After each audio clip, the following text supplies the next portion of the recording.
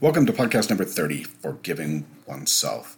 I found that throughout my difficulties with mental illness, depression, anxiety, that forgiving myself was probably one of the more difficult things that I had to accomplish. Now, the other day I ended up watching one of those ESPN 30 for 30 episodes about two great baseball players. Now, don't get concerned. I'm not going to talk about the episode or about baseball, although I would actually love to. They both ended up falling into serious addiction and then eventually had to retire.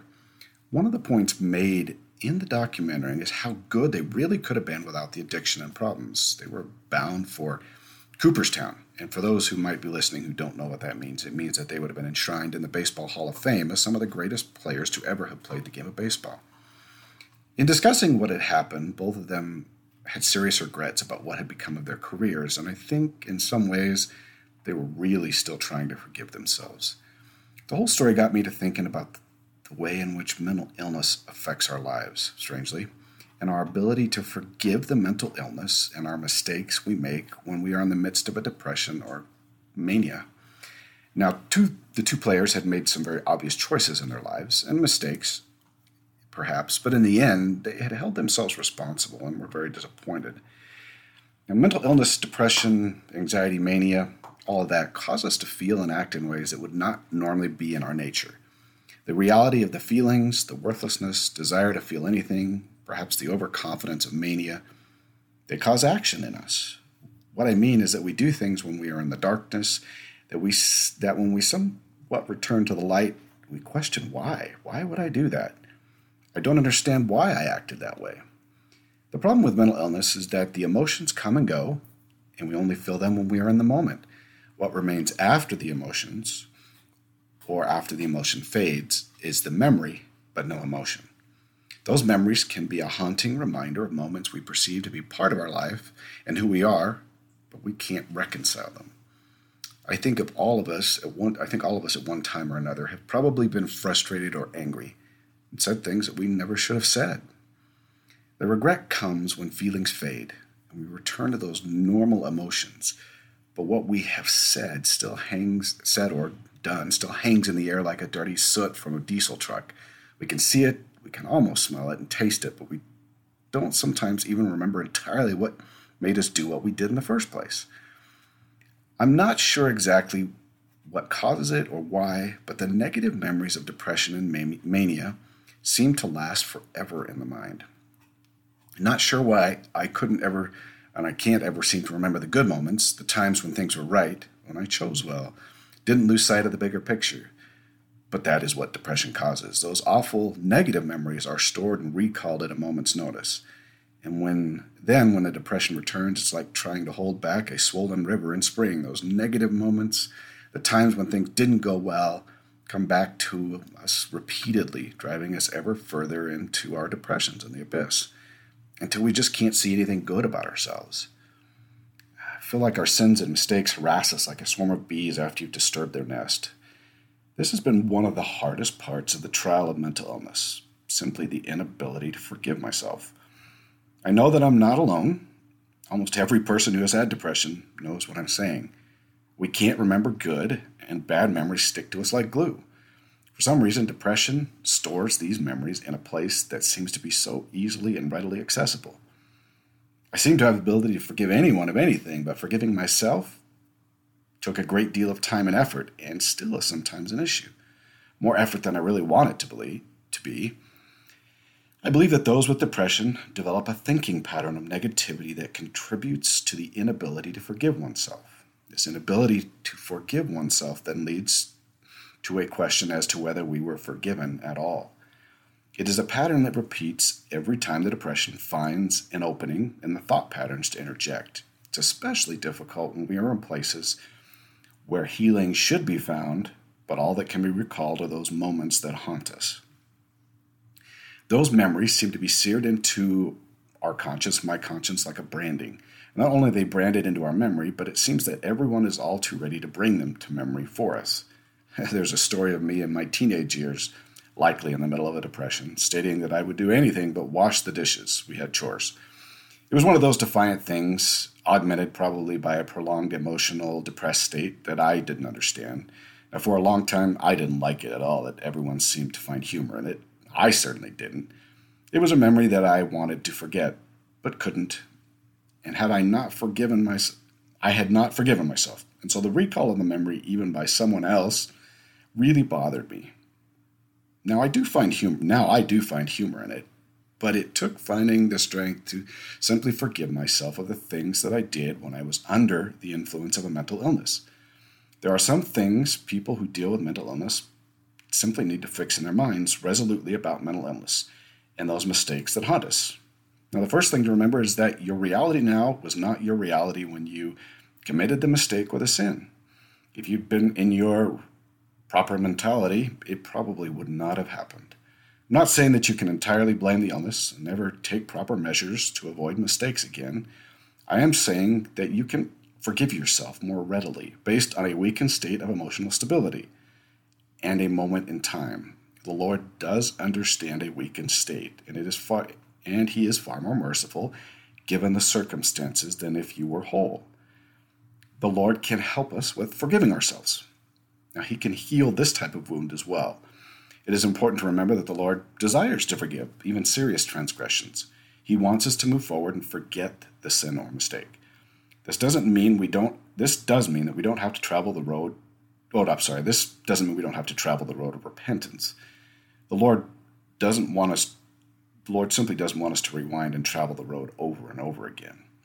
Once is enough, and then the whole ordeal needs to be put in a box and out the back of the brain. Now, in the New Testament, the woman who was caught in adultery actually contains a very important lesson. The Lord didn't lessen the severity of the sin, nor did He tell her that she need not repent. He did provide quick forgiveness, and then the rest of the path back was up to her. And this is one lesson I never forgot from my days as a bishop. The Lord is quick to forgive and slow to punish. Often we feel that we need greater punishment than the Lord really feels that we do need. Depression definitely causes many of these feelings, and not only needed punishment, that we need to be punished over and over again. And that is not the Lord's way, and it's definitely not a way forward. It's only going to stall your progression. Yes, it is very difficult in a depression to put those feelings aside. They are powerful and demanding, and at times they never seem to subside or end. Forgiveness of self and reinforcing that idea will be a powerful tool in your ability to actually fight the illness. I learned this far too late. Spent far too much time rehearsing pleas for forgiveness for things that had long been forgotten by the Lord. He doesn't desire for us to do this. I know how hard it is, how difficult the feelings are, and you really do feel as though you haven't been forgiven. So how do you do it? How do you forgive yourself and move on? It's going to take some brain training, and it's going to take the Lord to disassociate the negative feelings with past actions. The negative feelings of depression are part of the illness, not the past. And so the association needs to be to the illness, not to the past transgression. This is an important note for leaders, again, kind of off the subject a little bit, who deal with sins and mistakes of those who deal with mental illness. It is important to understand how long things have taken place. If the individual has gone through repentance, and if it is simply the depression talking, I'm not saying that you shouldn't listen or that it isn't an issue, but you can help someone who is depressed understand that the Lord has forgiven them long ago, that Lucifer is a powerful force during depression, and that you can assure them that the Lord has put it in the past and taken care of the issue. Often you can be a reassuring voice of love and concern, helping the individual to overcome those powerful emotions, knowing that the Lord only sees them as a wonderful person doing their best in the gospel and trials that He's placed them in. Now, the question regarding this is, why do I still feel the pain then? Why do I see the memories so clearly? Why do I still have scars? If the Lord truly wants to heal me, why doesn't He lessen the pain, remove the memory, and why do I still have the scar? If I still feel these things, have I really been forgiven? Now, I would say you absolutely have. Memories fade with time, brain training, and the Lord, and so does the pain. Scars are often left in their place for valuable purposes. Pain and memories do not necessarily have anything to do with guilt or forgiveness of the Lord. We have pain pain and seared memories for a reason. Once you've gone down the path of sin, even small sins, the second time is far easier than the first.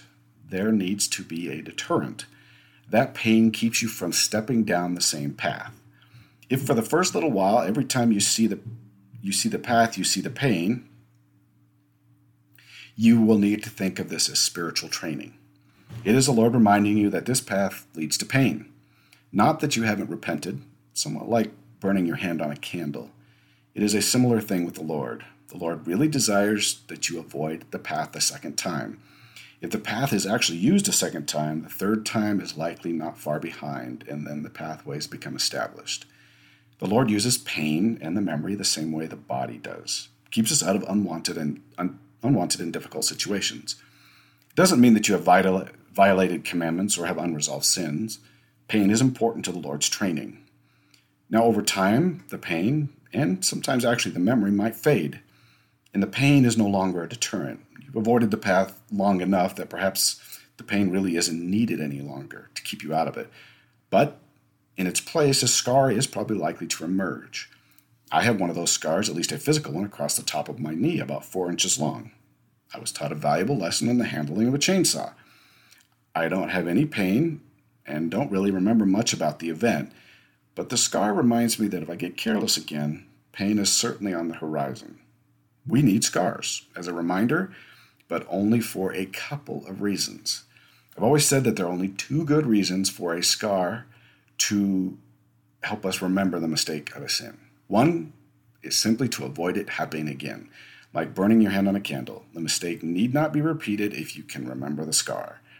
If everything were erased, the pain, the memory, the scar, we actually would have a tendency to return to the sin. After all, we had already chosen that path once before. 2, this is the second reason, is to help another person. This doesn't mean that you have to divulge a sin or mistake, but having compassion for another and understanding the road back. If you have been there, you can help another see the path and the light and encourage them that there is a way back. By receiving forgiveness, you can help another obtain forgiveness, and for you to more easily forgive another. So don't worry if a memory remains and it contains a little pain with it. The best thing to do is to put it in a box and only allow the Lord to take it out when needed as a reminder. Now, if negative thoughts come to you on a regular basis with your depressions, and even in life, the Lord expects that you will begin the process of forgiving yourself. This means that the negative thought patterns, as far as depression, need to be associated with the illness. Past issues and transgressions need to be placed in a box and thrown out the back of the mind. Okay, yes, I do this as part of my processes. I put things in a box, seal them up, and shove them out of the back of my mind, and I watch them go away. Does it work? For the most part, for me, it does. It does take some training, but it has helped me to put things into perspective and avoid these negative patterns. I still deal with the negative patterns in a much smaller scale. I had no training or help for a very long time, and those patterns were deeply rooted in my thought patterns. So by the very nature of the brain and its tendency toward patterned behavior, it has taken me many years to put my thought patterns back into better circumstances, and now even be able to laugh at myself a little. I consider this ability to laugh at the outward sign as an outward sign that I have learned some forgiveness of myself.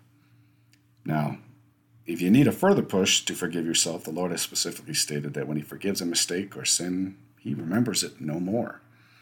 I think the same thing should apply to us. When the Lord has forgiven our sins, we should remember them no more. As I said, put them in a box, seal it up, push it out the back of the head. I know how difficult it has been for me over the years to find this type of self-forgiveness. And I do understand that it is a difficult climb with mental illness. The Lord can be of great value in this quest, and I have felt of His desire to help not only me, but others in a very real and tangible way. I know that He can help anyone who even has a small desire. So in the end, remember that the Lord does require the fight, and no matter how small of a fight you can give, and then He can do His part. We'll talk to you next time.